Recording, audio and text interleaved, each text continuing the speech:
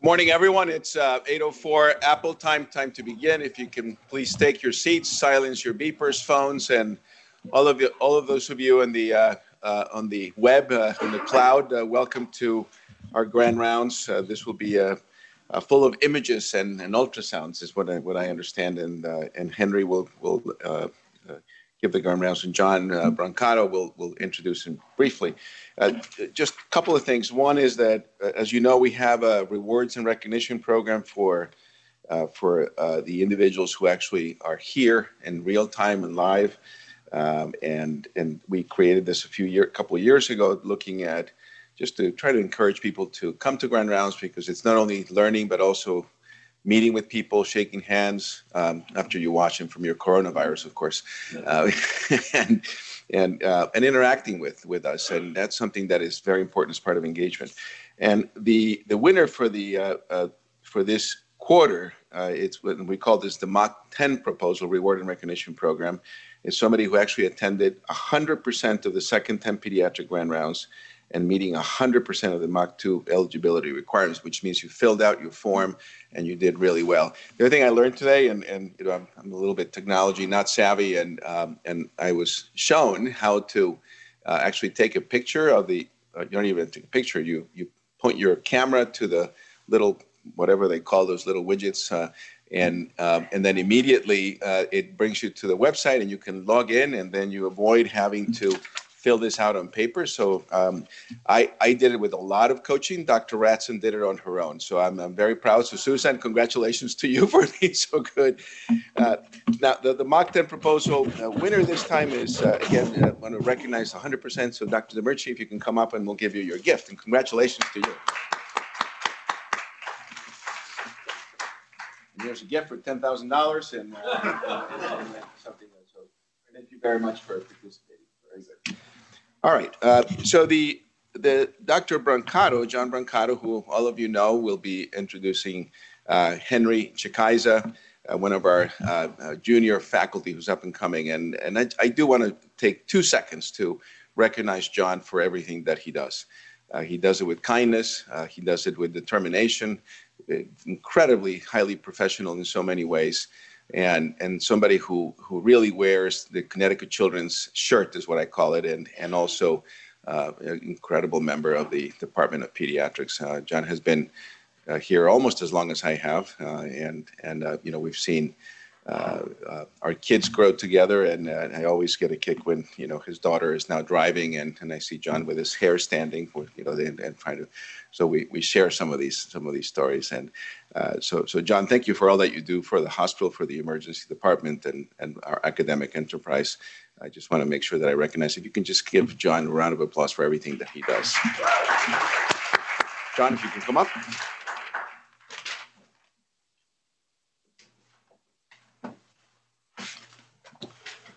Good morning. I'm very pleased to introduce one of my colleagues, Dr. Henry Chikaiza, who many of you know, he's been here actually longer than we sometimes think. It's gone very quickly. Henry did his undergraduate work at Hamilton College in Central New York, got his Doctor of Medicine from New Jersey Medical School, and joined us after the completion of his residency in pediatrics at Bay State Medical Center. He did his fellowship in pediatric emergency medicine here at Connecticut Children's. And although we lost him for a year to Stony Brook on Long Island, we were very happy to get him back in 2015. So he's finishing his 5th year back with us as an attending. Henry has almost single-handedly developed our point-of-care ultrasound program, and it's hard to overstate the importance of it, both for our function in the ED and now increasingly in other parts of the hospital. Henry has developed all kinds of pieces of this program, from ongoing educational sessions and skill sessions, hands-on skill sessions, to a billing process, and image quality review. He teaches pediatric emergency medicine and point-of-care ultrasound to pediatric residents, emergency medicine residents, and our 6 pediatric emergency medicine fellows, and is a favorite of all of them. There's nobody better to speak on point of care ultrasound. So please welcome Dr. Chikaisa.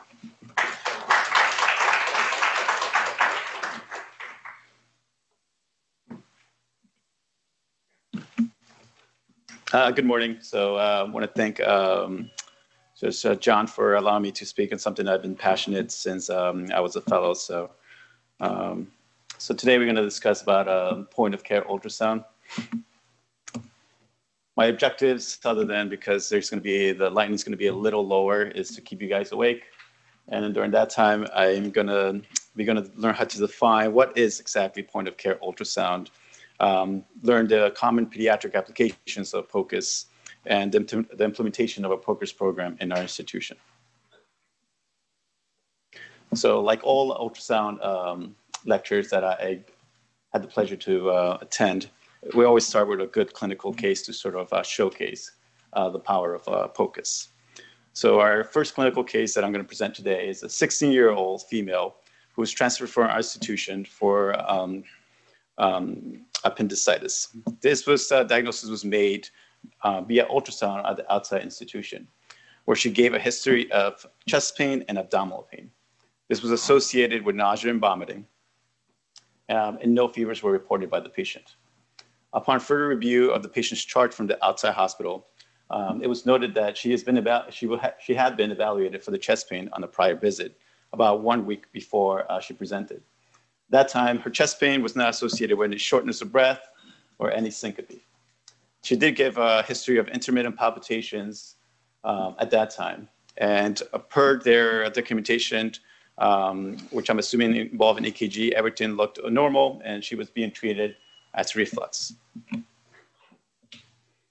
Once she was transferred to our institution, her vital signs were overall stable, a temperature of 97.2, a heart rate of 96, a respiratory rate of 20, and a blood pressure of 109/75.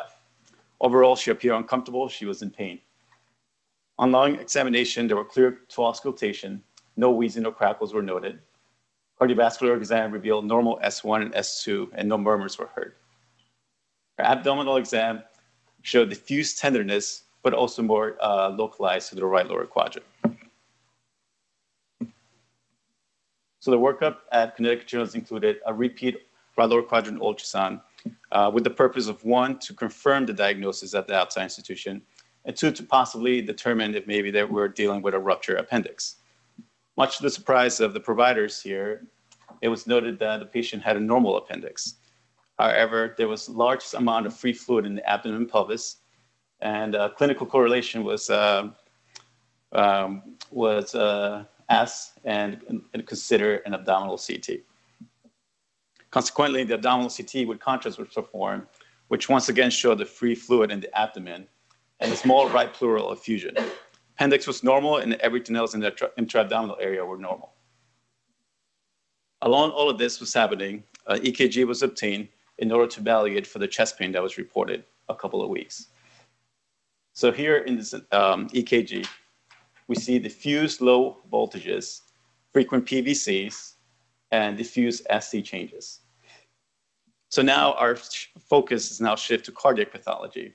So we went from appendicitis confirmed by ultrasound to all the way to cardiac pathology, considering myocarditis, pericarditis, possibly resulting in heart failure or pericardial effusion. So this is where POCUS becomes important and where POCUS rises. So the first thing that I'm worried about when I'm evaluating this patient, so this is what the ultrasound I did, this was about 2 a.m, is I want to make sure the patient doesn't have a pericardial effusion now that I know that I'm concerned for myocarditis or pericarditis. In this patient, she did not have a pericardial effusion. And what we see here, in order to do this, we put an ultrasound probe on the subside foot area, and that gives us the view of the heart right underneath the liver that's located here. If you see effusion, it's going to be located between the liver and the heart. Just like in your far right, you see there's effusion there. Fortunately for this patient, she did not have any pericardial effusion. So the next thing I want to know is what's her overall heart function. So this is what we can attain by doing what we call a parasternal short, where we place the ultrasound probe between the second and third intercostal and we're able to view this view. In this view, we're able to see the left ventricle and also the right ventricle. And only if you have some awareness of cardiac ultrasounds, you'll notice that this is probably a very abnormal. So if there's any cardiologists in the thing, they're probably squinting their eyes right now. So what is normal? So on your left side, you're going to see what we call good squeeze. In ultrasound, and POCUS, we only evaluate the heart as moderate, good squeeze, or poor squeeze. The one on your left side is going to be a good squeeze, where all the walls are squeezing, just a synchronized version. And if you can imagine the black area between the left ventricle, more than 50% goes away with contraction. In comparison to the patient, which is located on your right side, where you can see that the walls are barely synchronized, and there she's barely squeezing. So what does that tell us? Essentially, the patient was in heart failure. And in case you guys were wondering, well, maybe she could have been determined because of a vital signs where she had no business having the vital signs she had. So the patient arrived to our institution around 9 p.m. And you notice she was barely tachycardic, and her blood pressures were overall normal. This ultrasound was performed around 2 in the morning, where her blood pressure was starting to trend down, maybe 92/71. But her main complaint at that time was just abdominal pain and chest pain. So her final diagnosis was myocarditis. I was fortunate enough to woke up my cardiologist at 4 in the morning, and she believed what I saw. It's actually Dr. Olga Salazar, who came right in at 4 in the morning and confirmed, and confirmed my POCUS findings with a poor LV function. It was found out to be 20%. She confirmed a no effusion, and the patient was quickly admitted to the PICU with pressors. And in case we want to know how this patient did, so she had an excellent recovery over a year, and her cardiac function was back to normal after about a year. So what is POCUS? So as this case highlights, POCUS is focused ultrasonography performed and interpreted at the patient's bedside by the health provider in conjunction with his or her clinical examination.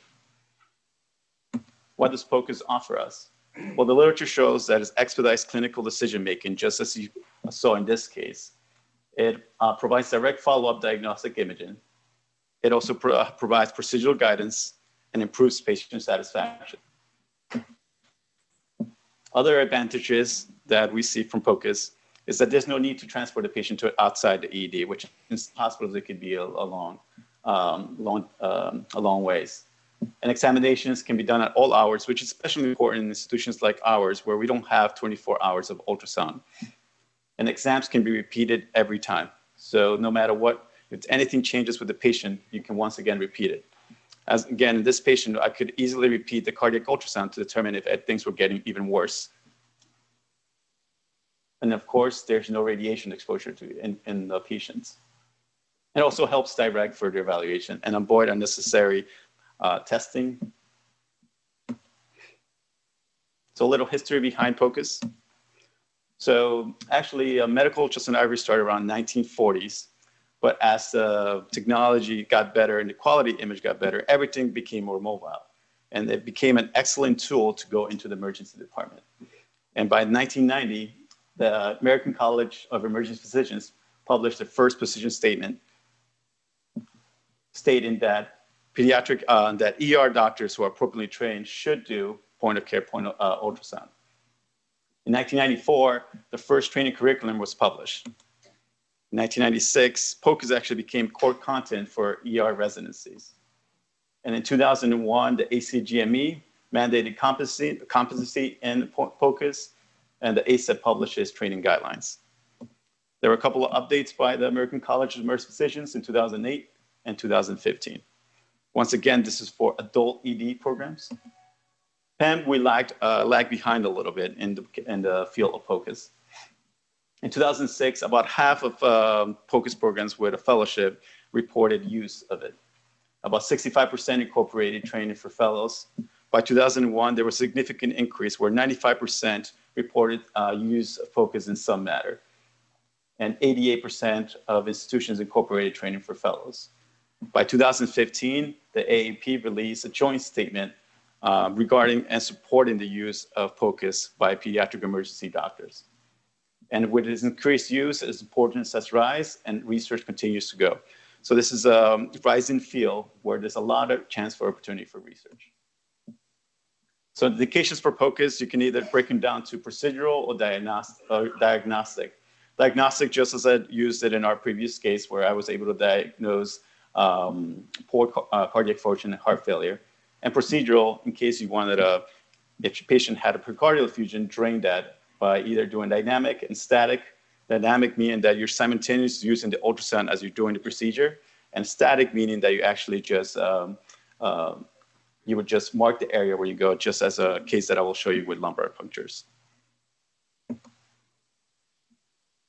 And like in October of 2019, actually the first core content was released for POCUS in pediatric emergency medicine. What you see in the middle is the POCUS applications that are assumed to be mastered by Penn Fellowship. And there are about 21 applications that our fellows need to be comfortable with. And then there's the ultrasound fellowship applications, which adds another like 15. So in order to go over the pediatric applications for POCUS, we first have to start with sort of what started everything. So it's a focus assessment with sonography in trauma patients. So this was evaluates for free fluid around the heart and in 3 areas of the abdominal pelvic cavity: the right upper quadrant, left upper quadrant, and pelvic area. It is a standard adjunct in trauma evaluation in adult population, and it replaced diagnostic peritoneal lavage. It is well established in the adult population who those who present with a blunt abdominal trauma. Its sensitivity to detect free fluid is anywhere between 85 to 96%, and 100% if the patient is hypotensive. There is a little debate in the pediatric population about whether using FAST, especially in the hemodynamically stable patient. There's been some literature that states that its effectiveness it could be a little in question if the patient is hemodynamically stable, as it doesn't improve their clinical care. But that's not seen in patients with hypotension, where the sensitivity is close to 100%, just as seen in adults. As we get more comfortable and more training is involved, the FAST will become even more important, as I think more and more patients will benefit from it. And with that, leads me to another case where we have a 10-year-old who presented to our emergency department after an MVC. Patient was an appropriately rear-seated belt passenger. The vehicle was struck from the side while traveling around 50 miles per hour, and the airbags deployed. The patient was ambulating prior to EMS arrival, reported no loss of consciousness, and presented to our emergency department.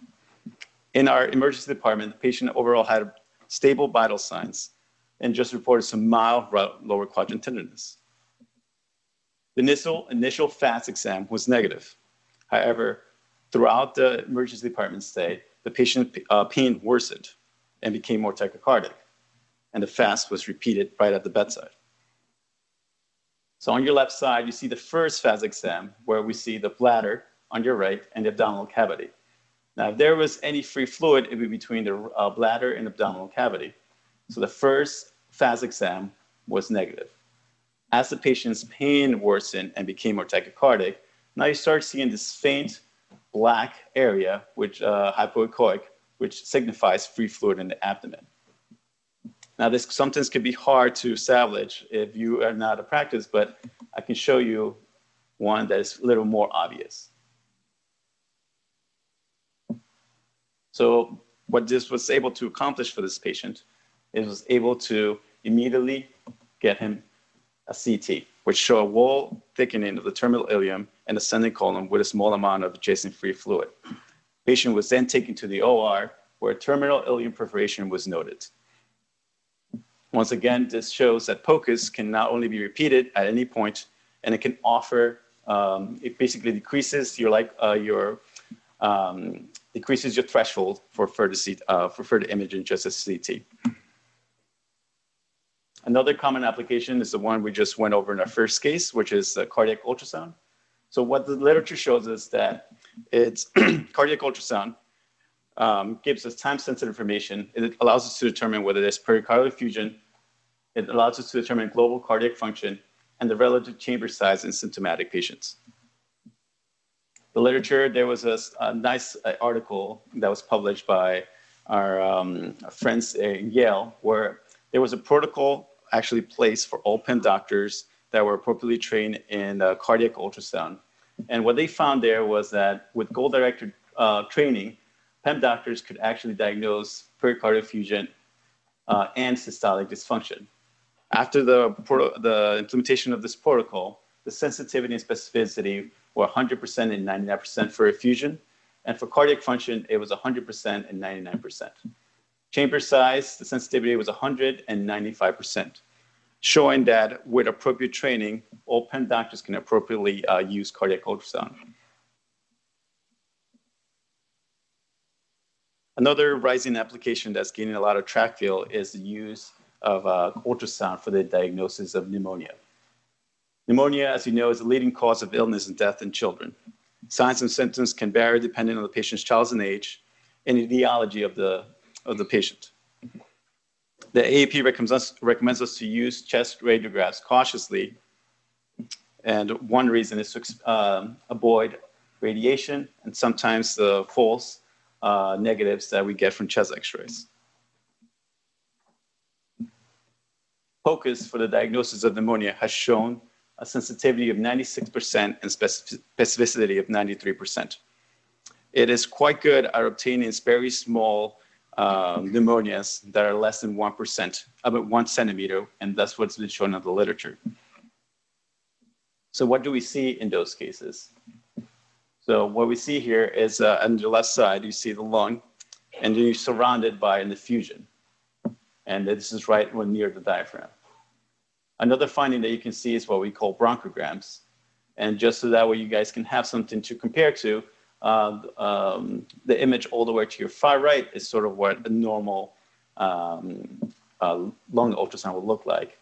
Air is going to be black in ultrasound. So basically, after you see the shadows of the ribs, basically there's nothing underneath. The presence of pneumonia changes all this and makes structures more anechoic, meaning they become more gray, and you actually start seeing some anatomy.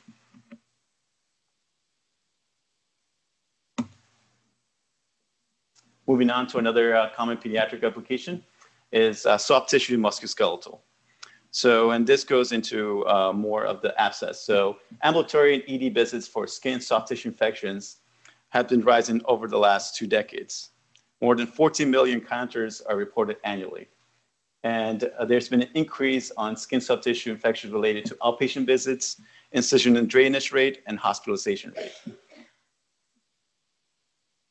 Now, distinguishing between abscess and cellulitis can sometimes be hard. Sometimes it's pretty easy to determine whether a patient has fluxions or not. But we know the literature shows that clinical assessment alone has a high rate of inaccuracy, sometimes reported between 60 and 70%. Now, POCUS helps us switch that so that way we can assess increased sensitivity and specificity that goes into the 90s for both. It's been shown to decrease length of stay and also changes management those ones where it's not obvious and there's a question whether there's some fluid underneath.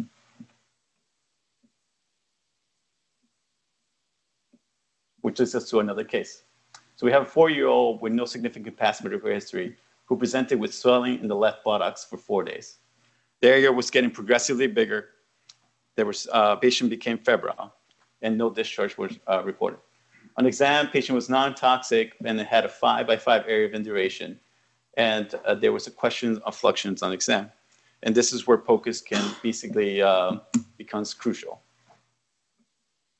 So on this image on your left, you see what we call an abscess, and it's the sort of what we call swirl. Essentially, it's just kind of the pus moving with compression of the probe. And on your far right, you see sort of what a normal skin can look like with the epidermis, and everything's very well aligned. And then you see how, with the presence of the abscess, everything becomes just a little more brighter. And this leads sort of to us to be able to determine whether the patient would need further management, just as incision and drainage. And this is something that's going to become more and more useful as technology continues to be better, and now ultrasound can be even more portable where there's handheld devices. So this can be used in outpatient clinics, especially now with the rise of urgent cares. I can foresee the use of this becoming more and more.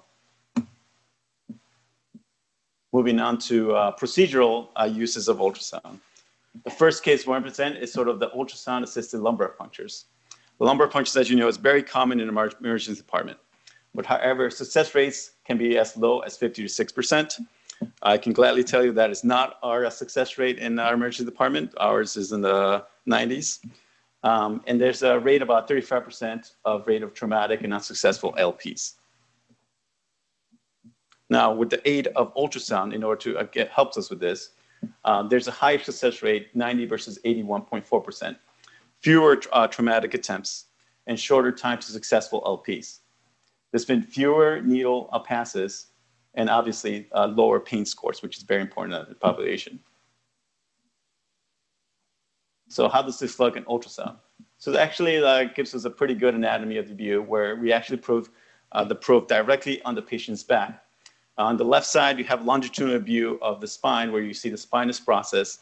On the right side, you see sort of the short axis view of this. And as you're able to tell on your right side, you can actually look at the nerves and determine at what level actually the nerves are present so you need to avoid.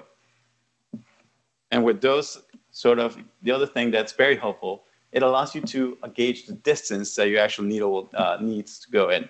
This becomes especially crucial in the teenage population, especially those who are obese. This is very helpful to know what kind of needle you need to go in and how deep you need to sort of anticipate going before obtaining an LP. As I've shown you before, you can actually mark the area where you see that the nerves end and sort of mark where the X in terms of where you're going. And this has been shown, as I showed you in previous images, to actually improve success and makes things a lot easier. Another application is sort of ultrasound-guided intravenous access. So as you know, if you can't get an IV, basically it will delay access to diagnostic and treatment. Failure to obtain access can lead to invasive procedures such as a central line and IO. Ultrasound, it's been shown to help greatly in this as it improves first attempt success, 85 versus 45%, and increases the line longevity as sometimes we use longer catheters in order to achieve success. There's been no difference in complications, and there's increased parent satisfaction. A lot of children's hospitals incorporate this into their protocols in the emergency department. And this is what you view on your ultrasound, where basically the black circle represents the vein, and that little bare white spot is your needle, and you can actually thread it all the way down into the center of the vein. As you can imagine, this makes things a lot simpler for patients who are known to have difficult access, and it makes parents very happy in order that their child can only get stuck once or twice rather than sometimes 5 to 6 times.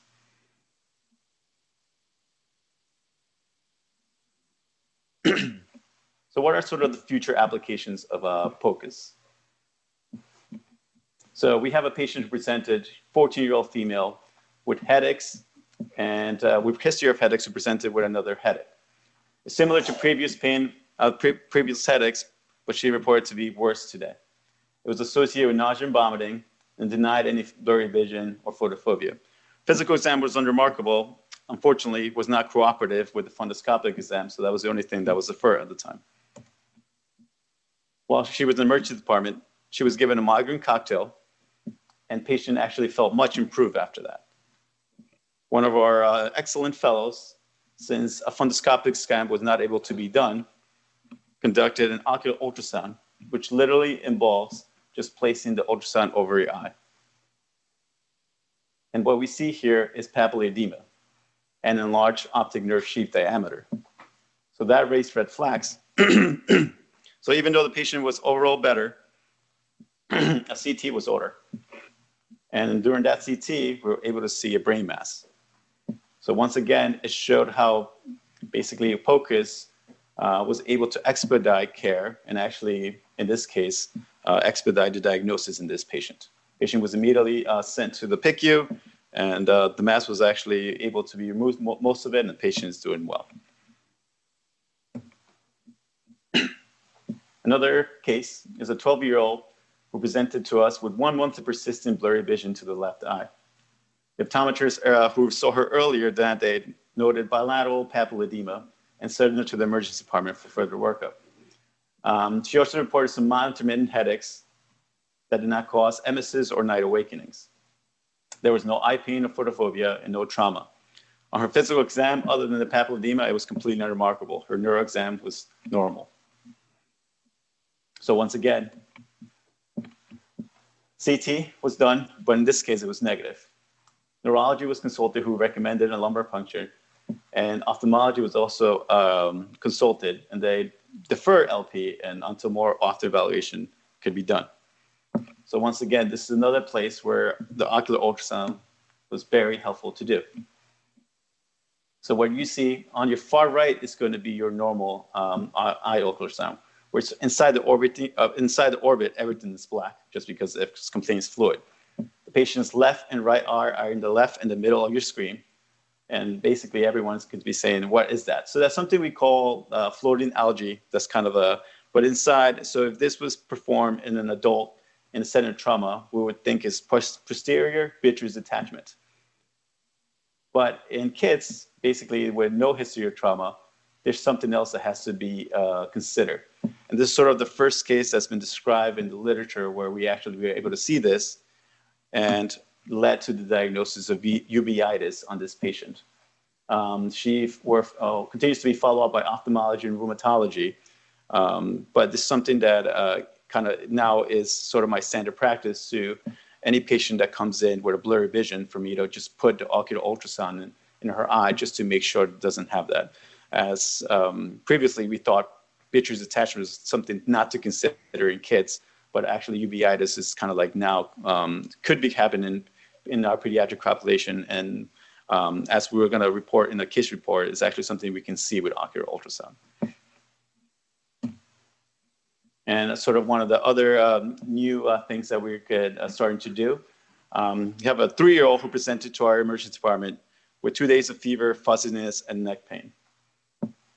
She reported headache and neck pain for one day and a fever on the day of presentation. There were no other associated symptoms. She was initially evaluated in outside emergency department where labs were obtained, which noted an elevated white blood count.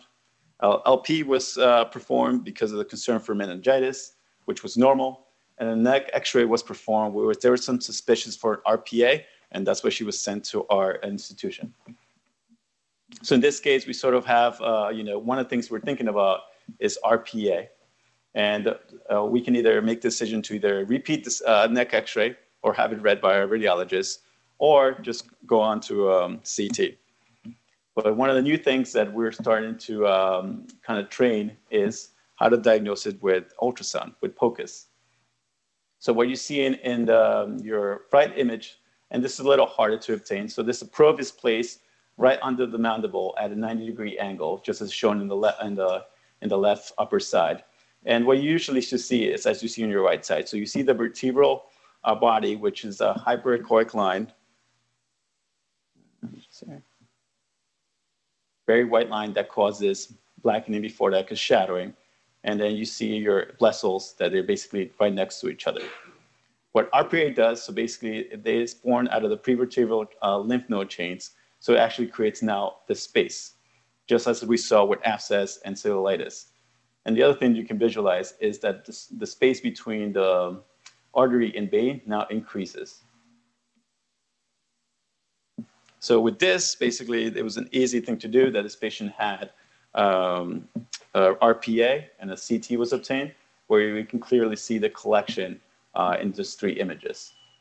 Now, in this, basically, if this patient was able to get a POCUS exam before the LP, it would avoid that unnecessary LP and basically save our unnecessary interventions and lead her to a quicker diagnosis. This is another rise in field that, fortunately with Dr. Malia, who was a resident here and fellow here, will be reporting a case series as we gather enough patients that we've been able to diagnose with.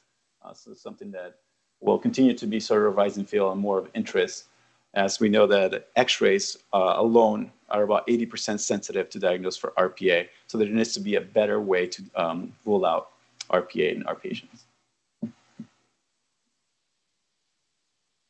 So the last thing is, how do we start a program in Connecticut Children's? So the first thing we need is equipment, and that is easier said than done, as there is a multitude of choices out there for ultrasound machines, all very expensive.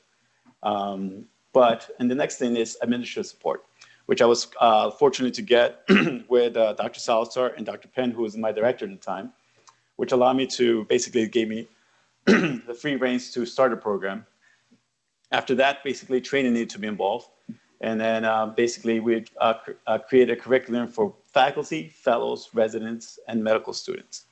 Now, once that's done and people are ultrasounding more and more, documentation and image archive needs to become more important. And that leads to quality assurance. So in the end, so where are we right now? So in terms of equipment, we're able to secure for 2 ultrasound machines. We were able to get 2 grants to get 2 portable devices. We were able to establish a curriculum for all the learners. And with that led to an increased use. With that, basically, we needed to in order to protect the patient's information, we needed to find a better way to get image archiving. So now we're fortunately that is directly linked to our AMR, which basically makes it a lot easier, not only for us to see, but also it allows us to actually share that image with our specialists, and they're able to see it from home and help us determine the next step in the patient's care. And with that, quality assurance needs to be in place in order to make sure that the ultrasound is appropriately used and is properly maintained, which later leads to credentialing.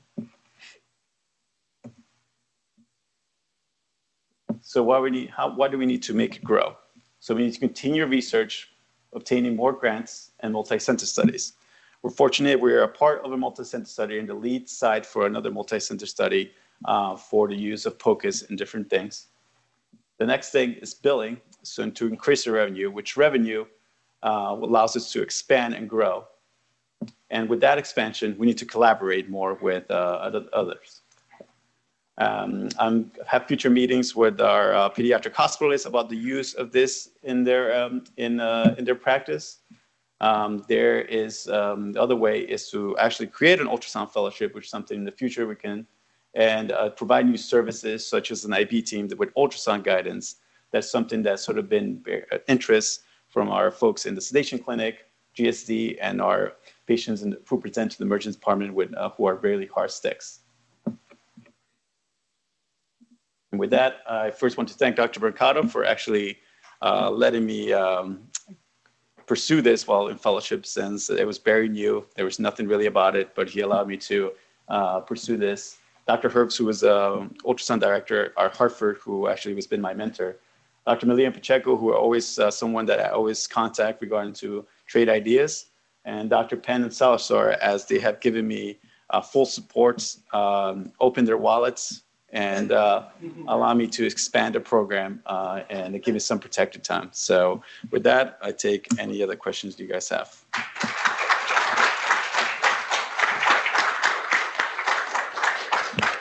Thank you, Henry. That was stupendous. Really, really good. My wallet is closed, though, so I'm sorry about that. If we can turn the lights up a little bit so we can see the audience, and we have plenty of time for questions. We'll begin with Dr. Ratson and then Dr. Weiss. Do you have who has the microphone?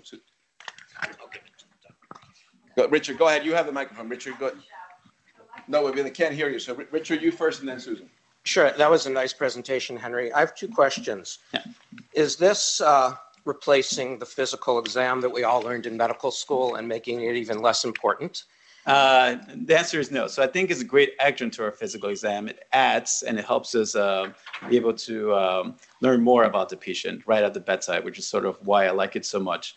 I still consider my physical exam to be very important, as the residents and fellows would know, but I consider it a very nice adjunct. So for me to gain and get closer to the patient. And I find that families love it, because with a big screen showing your patient, your kid's heart or anything, they just basically feel like they're part of the patient's care, which I think overall improves their experience in our emergency department. And the second question is how do you get different specialists to believe your results? You gave the example where you made the diagnosis of myocarditis, but Dr. Salazar still came in at 4 o'clock in the morning and did an echocardiogram. Yep. Well, so basically, regardless, she was going to get involved, but confirmation is always the key. And nowadays, there's plenty of cases where the cardiologist has been able to view the images from home and tell us whether the overall squeeze was normal, especially in those that we already know that have poor function. They're actually able to see that and basically tell us and use our images to basically guide our care. And I think what point-of-care ultrasound also increases our basically relationship with our specialists, because it's always sort of we're sharing the patient and sharing the information. So I think just as the literature has shown, we need to expand more, and that means more collaboration with other specialties. So my question was about what was the reception by the radiology departments, not just here, but in general, because they always did all the ultrasounds, but they not as easily available. So how did you yank this away? So it's a very great question. I mean, a lot of institutions have a problem with that, but I was fortunate enough that our radiology team has been very helpful and cooperative with us. Dr. Brown met with me and basically gave me sort of the same support. Dr. Salerson said, go, obviously with appropriate restrictions. One of the key things that I wanted to highlight is that most of the ultrasound studies that I showed actually not available or performed by radiologists. So the ocular ultrasound, the eye ultrasound, is not performed by them. So that's something that's new. The procedural guidance, actually, is something we can do on our bedside. The FAST exam is also something that is not available by them. And the last where we ruled out for RPA is another study that actually they don't perform or do. So not only do we know what they have, but we expand from that and sort of create our own niche. But Dr. Brown has been more than helpful, always sort of providing support and sort of telling me we know our limits, and basically everything has to stem from literature. So one of the things we're doing with our fellows is seeing for hip infusion if POCUS is as good as radiology, which hasn't been shown yet. So we cannot go and start doing POCUS for hip infusions. But if we have literature back up that we are able with appropriate training, then basically a conversation then rise.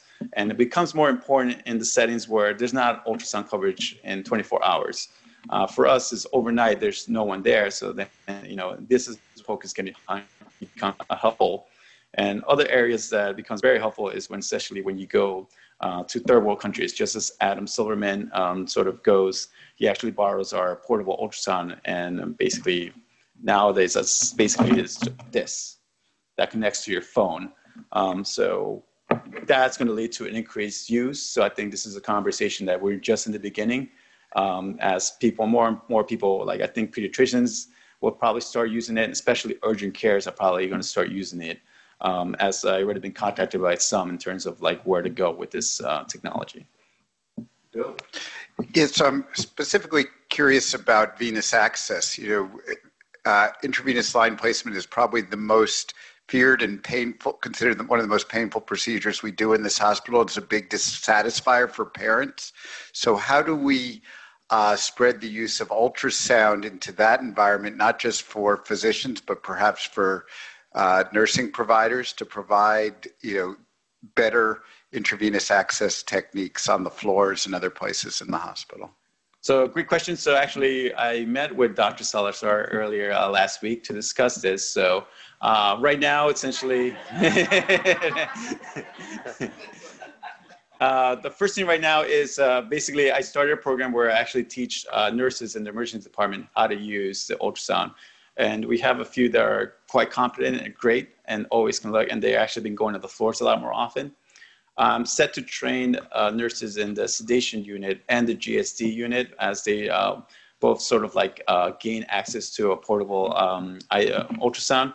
But the meeting I had with Dr. Salazar was how to sort of make a team, sign like this, so sort of like we're in the beginning stages, and assign a certain amount of people that are always available so that we can provide that service that the literature shows as a huge patient satisfier. And it's actually Dr. Salazar said to talk to you in terms of getting, because he said his wallet is closed, and he told me your wallet is wide open.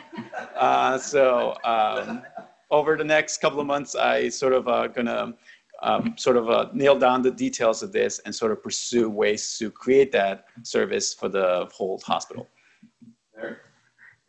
These last questions bring up just what I was going to ask for applications in remote areas.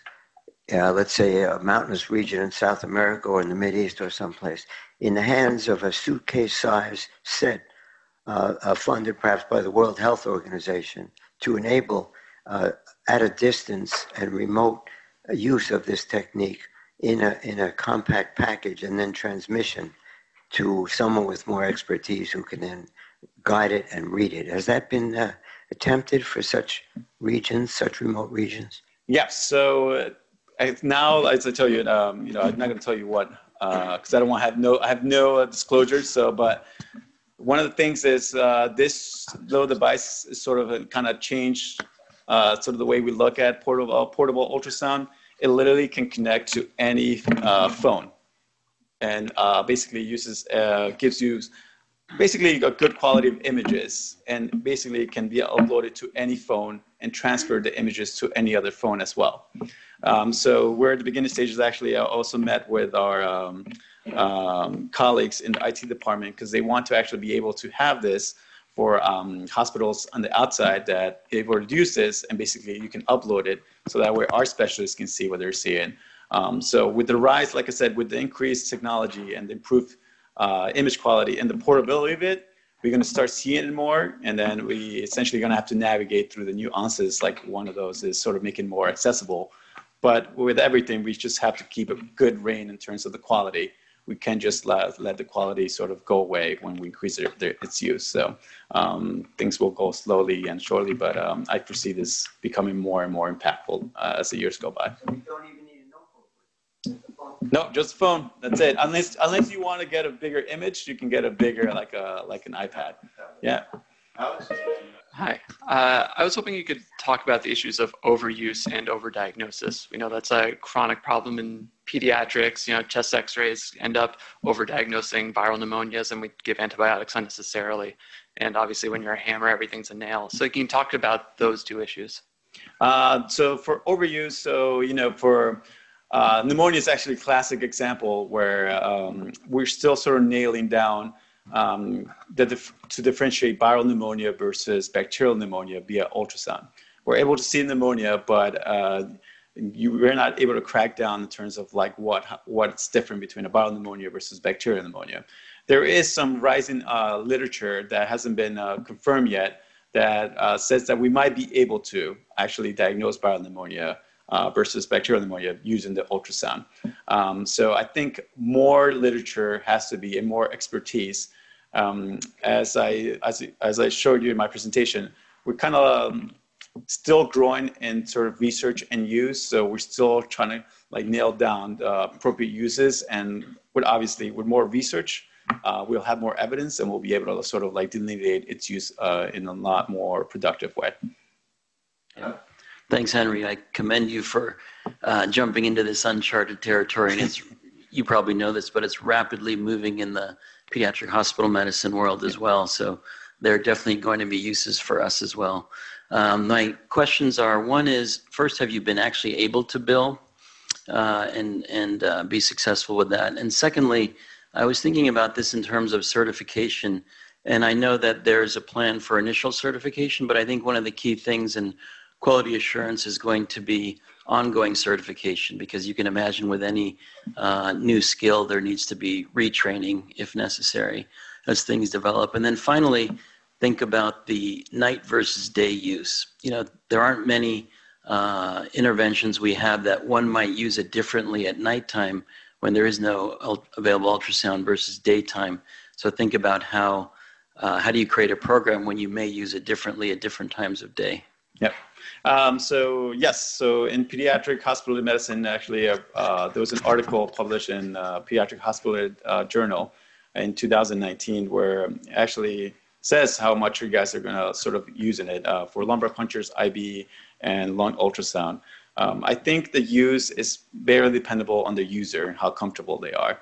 One of the things that always is sort of like a little bump in the road is sometimes how time consuming it could be to have an ultrasound, to do an ultrasound on the patient, especially like in applications for pneumonia, it could be very time consuming. So I feel that it all depends on the user. There are times I would say you can use it anytime. Obviously, if like in our institution where we don't have ultrasound at night, you might use it more often. Just because you don't have that capability. And sometimes we're so busy, like when we're surging, it's hard for me to be like, well, let me just do the ultrasound rather than have another a person do it. But I think it becomes into just how, like, is it going to change your management at the bedside? So like for that patient with cardiac ultrasound, I was still busy, but I was like, this doesn't make sense. I need to do something. And I was, and I did it, and then basically it's helpful. So I think it's on the user to say how much I need this, and it's going to impact the patient's care immediately. And if I need to do that, I think that it doesn't matter what time of the day, I think you should do it at that time. I have one last comment, and then we need to wrap up. So obviously, in your hands, you've done hundreds, thousands of these perhaps, and so I would feel very comfortable with you doing something in a child. But you have several faculty members in the division, sometimes per diems, et cetera. So how do you account for that in terms of training when you're not there, and maybe the first year faculty member may not be as good, but you're not there, and you have that as a established procedure. So how do you deal with that? So the quality assurance has led me to sort of credentialing. So I credential everyone in the department for certain applications. So I follow the American College of Emergency Physicians standards. So usually standards is 25 to 50 ultrasounds in that particular use, like whether abscess, FAS, and with at least 10% of being positive. And that gets you your initial credentialing. And after that, essentially, is quality assurance. So what I did with our department, essentially start with the very basics. So like abscess, and then everyone's sort of capable with FAS. And then basically like I keep track of every use. So everyone at least has 25 performance. And our fellows sort of follow my a very strict curriculum where at the end of their fellowship, they're all sort of credential, actually more than what all the attendings are, just because they all require to at least have 50 ultrasound studies in each application as they're basically I make them credential by the end of their fellowship. So actually a third year senior fellow is running around kind of doing pretty much everything. And with other providers, just as nurse practitioners and PAs, if there's interest, there is good sort of literature on their use with appropriate training as well. And sort of you can follow the same mantra, just make sure that you get appropriate training and good quality assurance. But I feel that as long as you have those programs in place, I think you can extend the use of POCUS with sort of all providers. Great. Excellent. So outstanding grand rounds. Congratulations on your work. Very good. Thank you. Great job. All yours. And I logged in and passed. I'm so proud of you. I'm so proud of you. Yeah. I just got to pack my stuff, and that's it. I'll meet you there. Thank you.